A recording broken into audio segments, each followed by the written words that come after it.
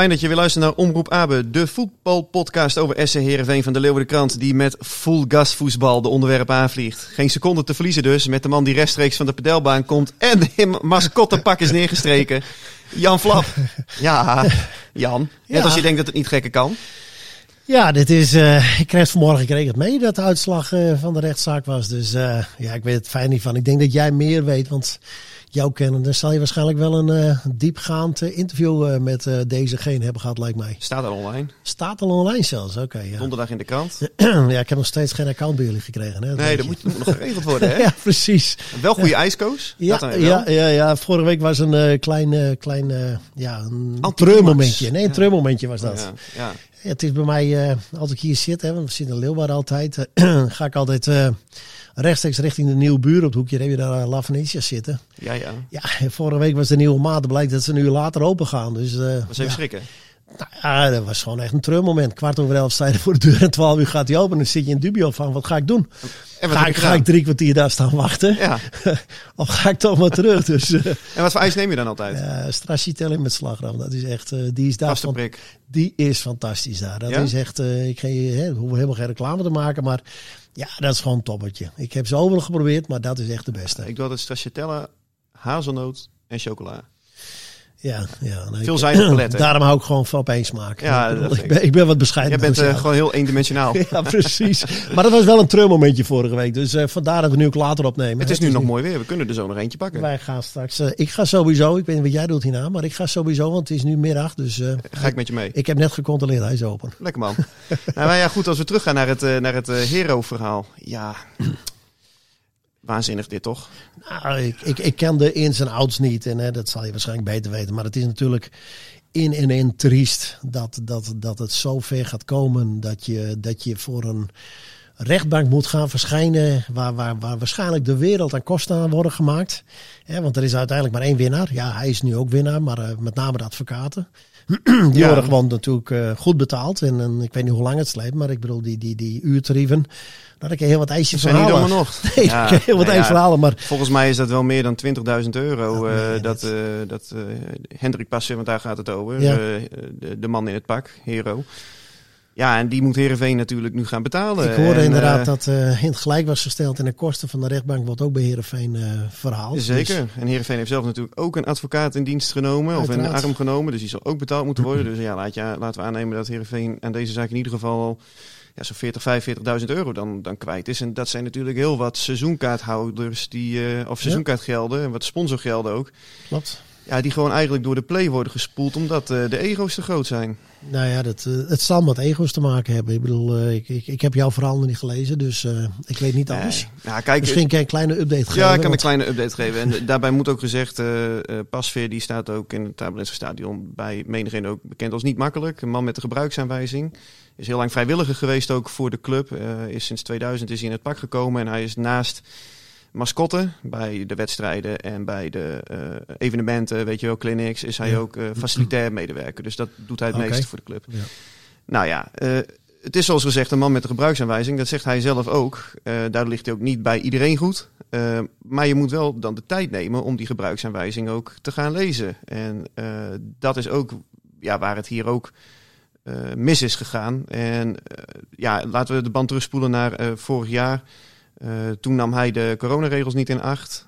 Volgens de club gebeurde dat vaker. Hij zei van, ik stond toen in het kantoor en ik kon daar niet eens 1,5 meter afstand houden. Ja, en dat was zeg maar het begin, het start zijn voor gedoe, voor gezeik. Hij had het idee dat hij gezocht werd. Heerenveen vond hem dan weer lastig. Ja, en uiteindelijk begon het te klassen, zeg maar. Ja. En wat Hendrik Pasveer zegt, de ultieme druppel was dat Kees Rozemond in een gesprek had gezegd dat hij niet alleen hem, maar ook zijn stiefzoon die in de opleiding voetbalt van de club bij de club weg kon trappen. Okay. Dat wordt door Heerenveen ontkend. Oké.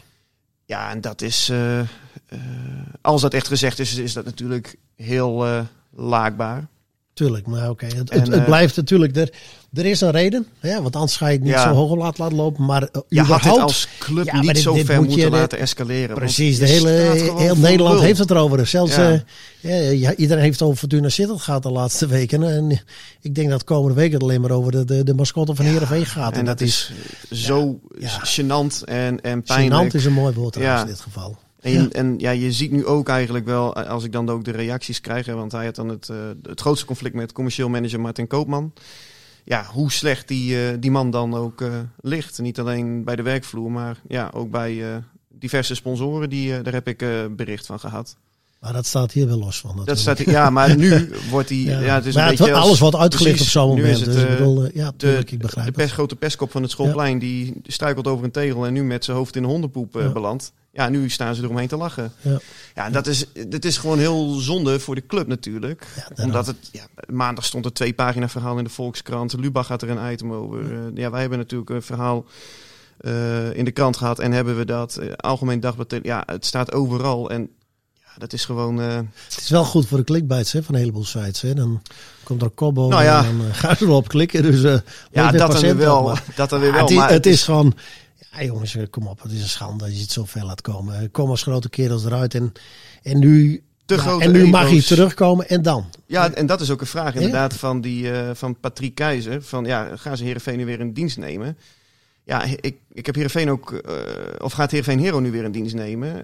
Ik heb Heerenveen daar ook om een reactie gevraagd. En die gaan inderdaad binnenkort met hem om tafel om te kijken hoe zijn werk als en dan kan je wel als grote mensen, dan kan je wel als grote mensen gaan praten.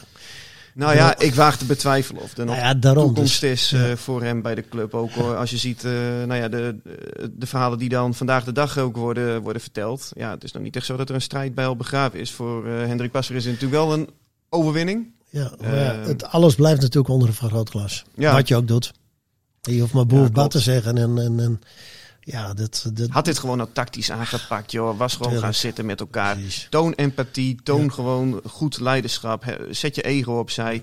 En dan was je hier echt wel uitgekomen. Maar en nu moet die clubleiding met de billen bloot. Hoe je het wint of keert. Ze zullen in gesprek moeten gaan. Dus uiteindelijk staan er alleen verliezers. Ga ik vanuit. Zoals zo vaak. Behalve de advocaat, hè? Laten we eerlijk wezen. Die zijn geen verliezers. Nee, die zijn geen verliezers in dit Die hopen nog wel op hoger beroepje, denk ik. Ik denk dat ze weer een paar nieuwe sponsors binnenkort kunnen gaan melden via de sociale media kanalen. Ja, precies. Ja, joh. Nou ja, kijken wat eruit komt. Ja, het zal er vast, hoe heet dat, als ze mooi wordt vervolgd, zeggen ze altijd. Dus dat zal dit ook gaan worden. Ja, zeker. Nou ja, de mascotte... en eigenlijk de facilitair medewerker in de rechtbank. Ja, je kunt het... Schilder was hij toch? Ja, zeker. Dat schilderwerk deed hij, ja. Het is een beetje... Ja, het houdt een beetje het midden tussen tragikomisch en diep triest. Zo zou je het kunnen zeggen. Ja. Maar, gênant zei je net. Dat vond ik een heel mooi woord. Het sportieve, want Heerenveen is ook nog een voetbalclub. Je zou het haast vergeten. Er gebeurt heel veel, maar ze hebben... Alhoewel ik afgelopen zaterdag... sportief was het ook niet geweldig, dus... een bepaalde soap, dat was zaterdagavond ook, laat eerlijk wezen. Er werd wat opgevoerd en er was 1 figurant, er was een hoofdrolspeler. Nou ja, dat was het een beetje. Ja, Heerenveen was een speelbal, hè? Ja, ik weet niet wie dit was, van de jongens van Kamataru. En die hadden een hele mooie ode gemaakt over een aantal zekerheden die er zijn. Het zijn leuke stukjes. Vind ik fantastisch. Ja. Fantastisch. En een van de zekerheden is dat inderdaad Heerenveen in het begin een goal tegenkrijgt. Een kansloze wedstrijd speelt. Ik denk, dat is het inderdaad op dit moment. Ja. Dus heel jammer. En dan zie je gisteravond, dan krijgen ze wel een tegenstander vol intensiteit die van naar voren durft te voetballen en niet gaat ingraven. Ajax-Liverpool, of Liverpool-Ajax. Tuurlijk, dat was natuurlijk fantastisch. En dan zie je op een gegeven moment dat ook bepaalde spelers van Ajax gewoon problemen hebben om hun niveau te halen. Maar als je alle tijd krijgt om op te bouwen of niet onder druk wordt gezet. Ja, ik wil niet zeggen dat jij dat ook kan, maar ik zou het in mijn goede dagen wel hebben gedaan. Maar jij had ook toch ook wel even een klein kegeltje uitgedeeld. Ik zei dat eerder deze week ook. Ik ben niet een warm pleitbezorger voor vliegende tackles, maar come on. Ja, maar het was natuurlijk, binnen een paar minuten was de wedstrijd al gelopen. Ja, dan kan je wel, uiteindelijk heb je zelf bij de poot als je een paar kegeltjes uitdeelt. En zeker met een VAR-verhaal. Dus je moet, het is gelukkig niet zo gênant als, wie was dat laatst? Volendam of zoiets. Die verloren kansloos bij PSV en niet 1 overtreding gemaakt. Ja, 7-1 of zo. Precies, daar moet je helemaal zorgen maken. Dat was gelukkig niet, maar dit is eentje heel snel vergeten. Ja, misschien een paar positieve dingen eruit halen. Ik kan ze zo niet bedenken, maar haal ze eruit. Laat ik er toch eentje noemen. Simon Olsson vond ik nog wel aardig spelen. En hij kwam in de as te staan. Hè? Ze hadden het hier in de links gehaald en Tom Haaien naar rechts. Klopt. Ja. Nou ja. Ik heb het dan ook over dat hij in ieder geval wel de duels aanging met Alvarez. En dan kun je zeggen van ja, dat is het toch het minste wat je mag verwachten, dat de spelers af en toe eens een keertje om een bal loopt te vechten. Maar hij was, vond ik, samen met Milan van Ewijk... want Van Ewijk vond ik op zich ook wel goed spelen, want ik heb niet veel van Bergwijn gezien in die wedstrijd. Maar dat zijn dan ook echt wel de spaarzame lichtpuntjes waar ik echt heel goed als je heel positief bent, dan haal je dat eruit. Ja. Maar het was natuurlijk kansloos. Vraag van Daniel Bokma. Wie vinden jullie beter zonder bal? Halilovic of Olsson? Ja, er was iemand anders die erop reageerde. Inderdaad, van je moet natuurlijk wel kijken tegen welke tegenstander. Ja. Dat is wel heel belangrijk. Ja, Halilovic of Olsen. Ja, ik vind wat ik nu van Olsen heb gezien, ik vind het wel een goede speler. Met name kan hij een bal geven op juiste diepte, juiste snelheid. Het snijpunt, noemen ze het wel eens een keer. Het snijpunt? Ja, het snijpunt. Nou, dat je precies weet, oké, de speler loopt daar, ik moet hem daar geven. Dat je precies het snijpunt heeft, dat hij daar langs kan komen. Dat doet hij, daar kan hij echt heel goed in zijn. En ik vind Halilovic iets offensiever. Ja, die is nu een keer een creatieve oplossing heeft. Dus ja, het is verschillend van waar we naar kijken. Datzelfde op linksbackpositie. Waar kies je voor? Keulen of Kijp? Precies. Nou, dat is voor mij niet zo moeilijk hoor. Nou ja, afgelopen zondag was het denk ik misschien beter dat Kijp erin stond. Want verdedigend vind ik Kijp iets beter dan Keulen.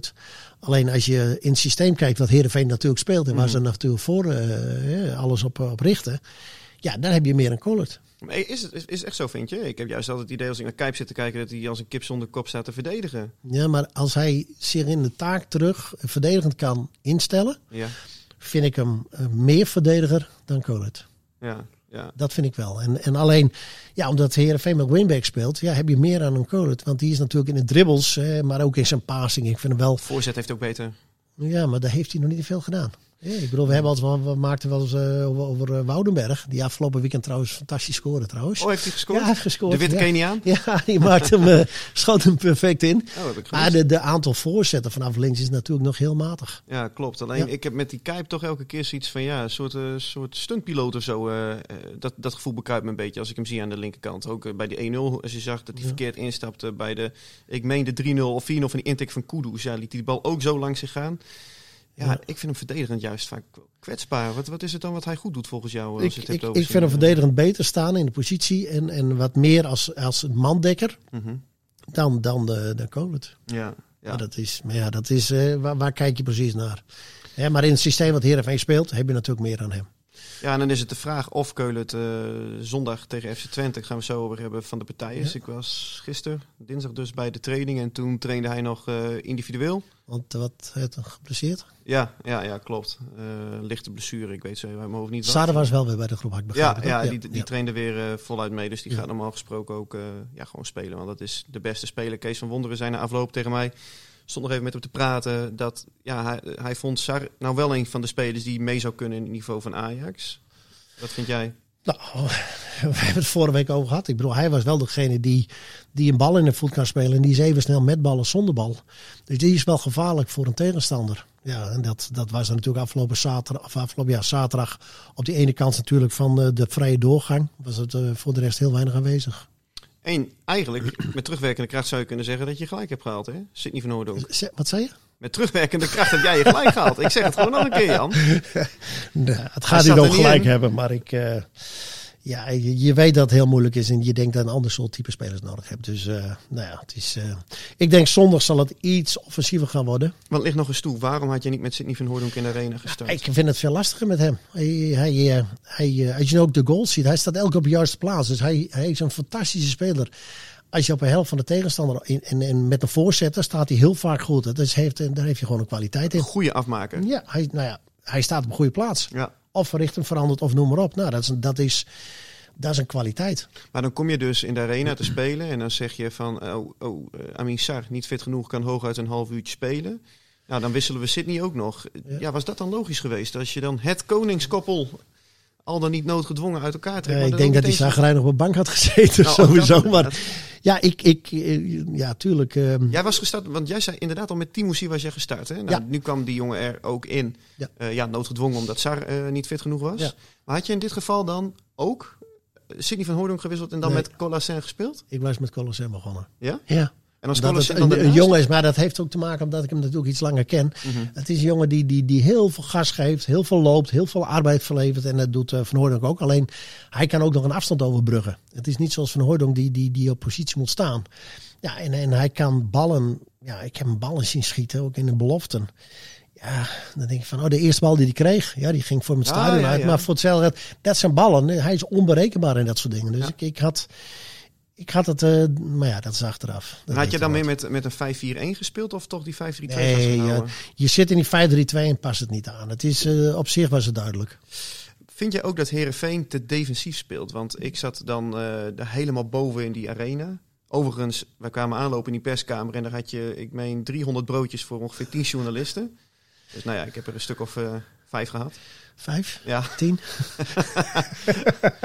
Was genoeg. De rest, plastic zakje meegenomen. Is gewoon de hele schaal. Ik zei, pak maar in de folie. Ik moet nog een eind rijden. Ik moet een eentje rijden voor onderweg. Nog geflitst ook trouwens, bij de arena, maar dat geldt tezijde. Ja. Maar, dan ben ik het kwijt. Ja. Oh ja, en ik zit dan helemaal daarbovenin, zit ik te kijken en ja, ik denk van, ze staan bijna ook op de achterlijn. Ja, maar dat is al hetzelfde wat op een gegeven moment Cambuur deed die weken voor immers ook. Die waren aan het wachten en elke bal die erin kwam, eerst op een gegeven moment wachten op van hoe lang hou je ze tegen. En dat kan je heel lang volhouden. Maar ja, als je binnen een minuut, je wil ook niet naïef, hè? Dat je zegt ik gooi de poorten open en het is kiezen tussen twee kwaden. En ze hebben hiervoor gekozen wat heel legitiem is.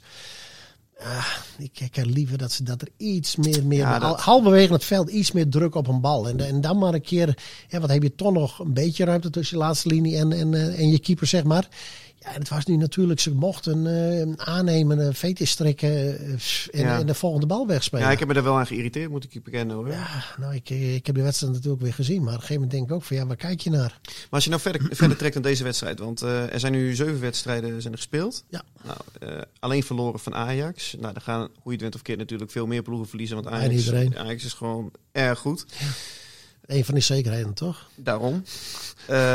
Maar je kunt eigenlijk twee kanten op redeneren. Aan de ene kant kun je zeggen van, goh, qua punten staan ze er prima bij. Qua stand op de ranglijst doen ze het ook lang niet gek. Ze hebben natuurlijk heel weinig tegendoelpunten gekregen. Die 5 natuurlijk in de arena. Maar je kunt ook zeggen van, ja, het vermaak. Ik word nou niet echt heel vaak warm van het voetbal van Heerenveen. Eerste helft Fortuna was fantastisch. Dat was hartstikke leuk. Die was goed. En dan de andere wedstrijden is wat minder allemaal. Sparta thuis was eigenlijk niets aan. Nee. NEC thuis, vond ik ook. Na die rode kaart was het helemaal over en uit. Ja, logisch dat ze dan die voorsprong of die 0-0 moeten gaan verdedigen. Ja, en Feyenoord uit, dat was ook gewoon een wedstrijd waarin heel goed verdedigd moest worden. Hebben ze ook. En Vitesse uit, die troffen ze ook wel op een heel goed moment. Of bekijk ik nu met een leeg half leeg glas? We hebben het gehad over prognoses en dat soort dingen. En iedereen is positief. Ik vind nog niet dat je de vlag moet uitsteken. Ze moeten blij wezen nu met de punten die je hebt.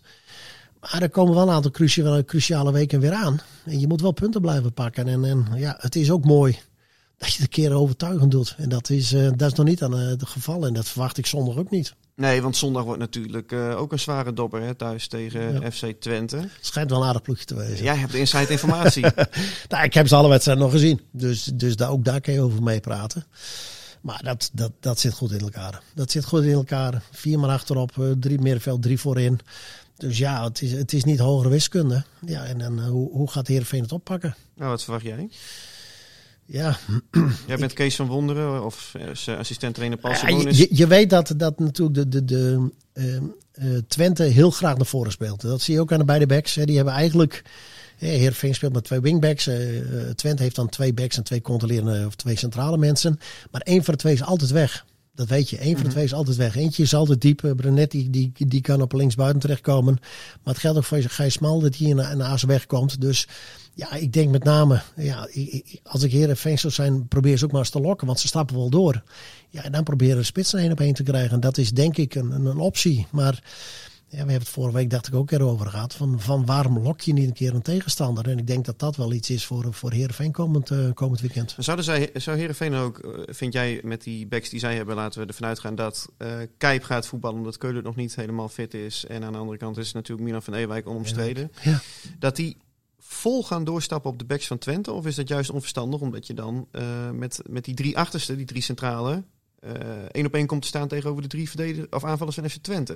Ja, en daarom geef ik ook aan van probeer eens een keer te lokken. Blijf eens een keer op 10 meter eigen helft voor de middenlijn. Ja. En speel eens een bal rond. En dan stappen hun wel door. Want dat gaat Twente sowieso doen. Dat is hun spel en dat is ook hun kracht.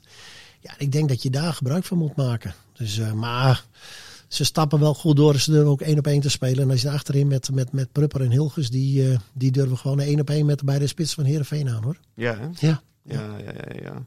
Dus het wordt een mooi potje. En ik hoop gewoon een hartstikke leuke wedstrijd. En dan heb je met achterin heb je natuurlijk, dat is ook een beetje een repeterende plaat, hè, met te weinig voetbal met die centrale 3. Zag je ook in een van de allereerste afleveringen hebben we het over gehad van zijn niet identieke spelers. Nou, dat blijkt er wel. En dat zie je dus nu ook terug, hè?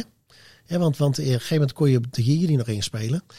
Ja, en dat wordt nu ook lastig. En Olsen die moet daar op die positie gaan komen. Nou, dus ook afwachten van hoe pakt hij dat op. Tom Haaien kan natuurlijk wel goed voetballen. Ik weet trouwens niet eens of hij de wedstrijd gaat halen tegen Twente. Want hij was dinsdag was hij er niet bij op de training. Hij had last van zijn voet volgens mij. Oké. Dus dat is natuurlijk nog de vraag. Of die dan, ja, maar zodra het weekend in de aantocht is, dan zijn plotseling blessures die... valt dan allemaal wel mee. Die gaan 1 keer allemaal over, hoor. Ja, spuitje erin. Ja, precies. Dus ik denk met name dat het creatieve achterin, het inspelen van de eerste linie, tweede linie, ja, of de eerste opbouw, tweede opbouw, dat nog steeds een probleem is. Maar Joost van Aken is dan normaal gesproken wel een speler die dat zou moeten kunnen. Ik had hem ook nog gesproken in de arena. Dit trouwens niet alleen Joost van Aken. Ik heb ook nog een tijd met Gerry Hamstra gesproken. Hij kwam nog om het hoekje kijken. Vrienden voor het leven. Hij was blij, hoor. Hij was blij. Met de overwinning om jou te zien. Ja, beide natuurlijk. Ja, of had je die broodje nog voor je meegenomen? Dat je een broodje had uitgedeeld? Ik had nog een broodtrommeltje mee. Iets met een sigaar uit eigen doos. Ja, heerlijk. Ik zei, deze is voor jou. Nee, maar hij was opgetogen met... ik moet toch wel zeggen, ik vond het toch wel in die zin een beetje surrealistisch dat... Ja, nog niet zo lang geleden had hij het dan over Andreas Skofgaard als een multifunctionele verdediger die op alle posities zo'n beetje uit de voeten kan. Daar zijn er niet zoveel van in Europa. Ja, nu verkoopt hij Anthony voor 100 miljoen. Dan zie je toch ook hoe snel het kan gaan. Ja, het heeft lang geduurd. Hij heeft het maximale eruit gehaald, denk ik. Dus ik vind het knap. Hij is daar toch ingekomen. Toch een linie van de positie opgeschoven. Dus... echt heel netjes wat hij doet. Ja, dat had ik niet verwacht een paar jaar geleden. Als je het dan hebt over dat soort spelers die hij natuurlijk ook heeft gehaald. Maar ja, het spelletje blijft hetzelfde natuurlijk. Ook het zaken doen. Alleen je praat over andere bedragen. Ja, absoluut. Dat is ook. Alleen, Joost van Aken. Zaterdag verhaaltje mee in de krant trouwens. Ja, dat is gewoon echt een leuke gozer trouwens. Hij wil dit seizoen minimaal 25 wedstrijden voetballen. Want hij heeft de afgelopen 1,5 jaar maar 4 wedstrijden gevoetbald. Voor dit seizoen dan. En dan klopt. Ook nog onvolledig. Ja, hij heeft met zijn enkel gezeten. Hè? En ik ben met de trainer zo een keer op trip geweest naar Sheffield Wednesday. Dat was hij ook, daar zat hij op dat moment. Was hij ook weer geblesseerd. Oh ja. Hij heeft heel veel problemen gehad met zijn enkel. Klopt. En toen is hij naar Osnabrück, dacht ik, doorgegaan. Ja, is hij weer teruggekomen. Ja, en klopt. Toen heeft hij al een tijdje daar goed gevoetbald trouwens. Ja, heeft een tijdje. En ik vind het mooi voor de jongen dat hij weer gewoon zijn niveau gaat halen en lekker gaat voetballen. Wat voor cursus had je dan? Nee, dat was voor als trainer moet je licentiepunten halen. Ja. En hebben ze ook tripjes naar het buitenland. Dus dat leek me Sheffield Wednesday, dat leek me wel leuk. Dus een hele leuke trip is dat geweest. Ja? Ja, met wedstrijdje gekeken. Wat was het? Bradford hebben we nog gezien en we zijn er bij Sheffield Wednesday geweest. Dus echt indrukwekkend. Mooie club.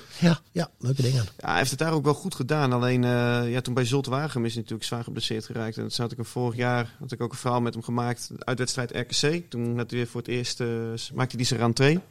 Ja, en nu gaat hij tegen Twente afkloppen. Deed hij zelf ook. Als het goed is, zijn 7e officiële wedstrijd op rij. Gaat hij, dat is echt gewoon al 3 jaar geleden of zo dat hij dat had. Dus moet je nagaan wat dan... gatten in zijn carrière er dan. Ja, als je een beetje pech hebt. Ik bedoel, als je nou over echt pech hebt, heb je die jongen van Emmen. Die Hardenveld. Ja, ik heb zelf natuurlijk een kruisbandblessure gehad. Nou, dan weet je, op dat moment is de eerste keer gebeurd, dan weet je nog niet waar je te wachten staat. Maar ondertussen heb je 9 maanden revalidatie en dan ga je weer voetballen. Ja. Dan gebeurt je een tweede keer, dat ik ook heb gehad. Nou, zakt het moet je in de schoenen, omdat je weet wat je voorland gaat worden. Omdat je weer zoveel, je wordt geopereerd, je hebt je oefeningen. Dat duurt gigantisch lang. En hij gebeurt het nu voor een derde keer. Ja, Nick Bakker had het natuurlijk ook gehad. Verschrikkelijk, echt waar. Ik vind het echt verschrikkelijk. En die jongen had ook gelijk door, hè? Dat gebeurde op achterlijn. Huilen en verschrikkelijk, echt waar. Zijn vriendin vloog die scheidsrechter. Shona Scrugula. Ja, klopt. Ja, klopt. Fluit fantastisch. Echt, ik heb er een aantal keren meegemaakt. Fluit echt fantastisch. Nou, dat dan weer wel. Ja. Nee, we maken geen andere onderwerpen. Nee, nee, maar ze doet echt goed. En volgens mij op internationaal fluit ze bij de dames ook heel veel internationale wedstrijden. Dus nee, het doet goed. Alleen voor die jongen. Als je zelf kruisbandblessures hebt gehad, ik dan ook 2. Ja, dan weet je wat die jongen meemaakt. En hij gaat voor een derde keer. Nou, verschrikkelijk. Ja, wat ik zei, Nick Bakker, die had het ook. Die is trouwens weer clubloos, hè? Heb je gelezen? Nee. Zijn contract is ontbonden. Hij staat ergens in de woestijn. Okay. Maar vanwege privéomstandigheden keert hij weer Pel terug. Is ook nog clubloos. Ja, klopt. Ja, ook nog steeds. Ja. Competitie halverwege. Ja, maar dat is toch ook raar? Hoe moeten dat soort gasten straks weer... Ja, ik denk ook dat hij zijn wedstrijdritme moet weer hebben. Dus die is daar zijn 4-5 maanden niet gevoetbald. Ja. Heel bijzonder. Maar wat zou er dan achter zitten? Ik bedoel, je wilt toch op een gegeven moment, wil je toch weer aan de bak? Je kan je hij had een aanbieding van Gdansk of zoiets. Gdansk. Ja, gaat hij gekregen. Dus ik weet het niet. Misschien wacht hij op wat beters. Maar ja. Zou Nick Bakker de missing link kunnen zijn om hem gewoon weer terug te halen? Ja, ik gooi me maar gewoon in hoor. Waarom niet? Het is mooi weer, wat denk je? Ik gooi hem er gewoon in. Tuurlijk. Ja, weet ik niet. Ik weet niet. Je moet jongens ook kunnen volgen en dat je weet wat ze hebben gedaan. Ik bedoel nu... Hè. Plus hij is ook niet de meest begenadigde voetballer achterin. Hè? Ik denk juist dat Heerenveen behoefte heeft aan een jongen die gewoon een type Dreesewits aan eerder. Nou, iemand die durft in te dribbelen en inderdaad een voortzetting durft te doen. Ik denk dat dat heel belangrijk is. Bogniewicz willen ze volgens mij wel mee verder. Heeft aflopend contract. Oké. Nou, dat had Ferry eigenlijk ook, Ferry-Daan ook bij ons al aangegeven. Ja. Nou ja, lijkt me een logische zaak, toch? Nou ja, wees blij dat ze er zijn. Want zoveel hebben ze niet achter de hand. Ja, maar je wil ook niet dat soort jongens transfervrij de deur uitlopen. Nee, maar dat is met de anderen toch ook gebeurd. Met Dreesewits ook de deur uitgelopen gratis. Ja, dat is gewoon zonde. Ja. Dat jaar daarvoor hebben ze, dacht ik, is er wel een club geweest, dacht ik, voor hem. Zeker, en was er ook hoor. Ja, alleen dat hebben Kroatië, dacht ik. Ja, dat weet ik niet. Maar er was een club voor hem en daar zijn ze niet op ingegaan. Ja, en uiteindelijk loopt hij een jaar later gratis de deur uit. En natuurlijk hebben we een jaar van hem geprofiteerd, maar ja, dat is wel een afweging wat je moet maken. Dat geld hadden ze ook. Nou ja, nee. Proceskosten. Ja, ik wou een link maken. Kijken. Ik denk, maak hem niet. Het is te makkelijk deze. Oh. Maar zondag in het Abelense stadion natuurlijk thuisduel met FC Twente. Ja, hoe ik er naar kijk is dat deze wedstrijd toch in grote mate wel gaat bepalen. Ik had het over aan Kees Wonder gisteren nog gevraagd rand van het trainingsveld. Ja, hoe Heerenveen, met welk gevoel Heerenveen dit blok afsluit. Kees Wonder begon toen keek een beetje moeilijk. Hij zei, nee, zo kijk ik het toch niet tegenaan. Hij kijkt echt naar de ontwikkeling die hij doormaakt. De opbouw. Ja. Jij bent supporter, maar ook trainer. Ja, hoe zie jij dit? Ja, volgens mij moet je gewoon punten pakken. En dan... maar je wilt toch ook leuk spel zien? Ja, tuurlijk. Maar uiteindelijk gaat het om resultaat. Ik bedoel, Dirk Kuyt wil ook van alles. Maar je moet gewoon resultaat halen. Je kan heel leuk ballen tegen Jong Utrecht. Maar uiteindelijk moet je daar gewoon winnen natuurlijk. Laten we eerlijk wezen. Dus nee, het is mooi. Je wil jongens ontwikkelen. Je wil jongens beter maken. Want dat is natuurlijk ook het voorland als je bij Heerenveen voetbalt. Om een stap te maken. Maar daarom 9 punten is op dit moment fantastisch. En er moeten zeker wat punten bij. Maar je zit in ieder geval aan de bovenkant van de ranglijst. En op een of andere manier heb je dan altijd dat het iets beter gaat. Maar als je het dan hebt over het sentiment na afloop van dit blok, de eerste 8 Eredivisiewedstrijden. Stel je nou voor dat er niet een goed resultaat wordt behaald. Is het dan een soort mineurstemming van, we scoren ook heel erg lastig. Ik kreeg ook via mijn Twitter kreeg ik een berichtje van de laatste keer dat Heerenveen ook in 4 wedstrijden zo weinig, of in dit aantal wedstrijden zo weinig heeft gescoord. Dat was ook 2009, 2010. Ja, nee, je pakt nu je punten nog. Dat is goed, maar ik bedoel, pak je je punten niet, dan staan ze ook op de barricades nog niet zo snel. Hè? Want het is gelukkig geen Anderlecht. Hè? Laten we eerlijk wezen, die verliezen afgelopen zondag. En er staan alweer 50 man bij het trainingscomplex te wachten. Ja, is dat zo? Ja, die stonden er alweer, dat is echt. Dus dat gelukkig is er niet. Maar ja, je moet je punten pakken. Want als je weinig scoort En dan krijgen ze gelukkig weinig tegen. Maar je moet je punten pakken. Dus ik ben wel heel benieuwd hoe de komende weken gaan zijn. Absoluut. Tot slot, Andries Noppert. Zit hij erbij, ja of nee? Tuurlijk zit hij erbij. Ja, de power. De tower. Ja, je doet het weer. Ja, ik doe het weer. De tower uit de jouwer. Hallo. Nee, ik ga er wel vanuit. Vrijdag is ik de definitieve. Dan wordt de selectie bekend. Nou, dit is de laatste keer dat Louis van Gaal zijn spelers aan het werk kan gaan zien. Ja. Ze mogen 26 man ook meenemen naar de WK. Oké. Dus dan hebben ze ook de mogelijkheid om 4 keepers gewoon erbij te hebben. Ja, maar dat gaan ze ook wel doen, denk ik. Nou, dat denk ik wel. Ik zou hem gewoon bijnemen, Louis. En Louis luistert. Toch? Ja, we hebben de support of de luisteraars worden steeds breder en groter en meer. Dus ik verwacht zeker. Eerste sponsor al binnen, IJsselon uit Leeuwarden. La Venetia zometeen. Dus ik weet niet hoe lang we nog bezig zijn, maar voor je me smelt het ijs langs mijn hand. Laten we gaan afronden, Jan. Dank.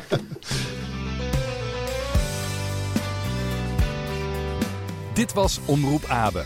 De podcast over SC Heerenveen van de Leeuwarden Courant. Omroep Abe. Voor achtergronden, interviews en nieuws over SC Heerenveen. Abonneer je via jouw favoriete podcast-app.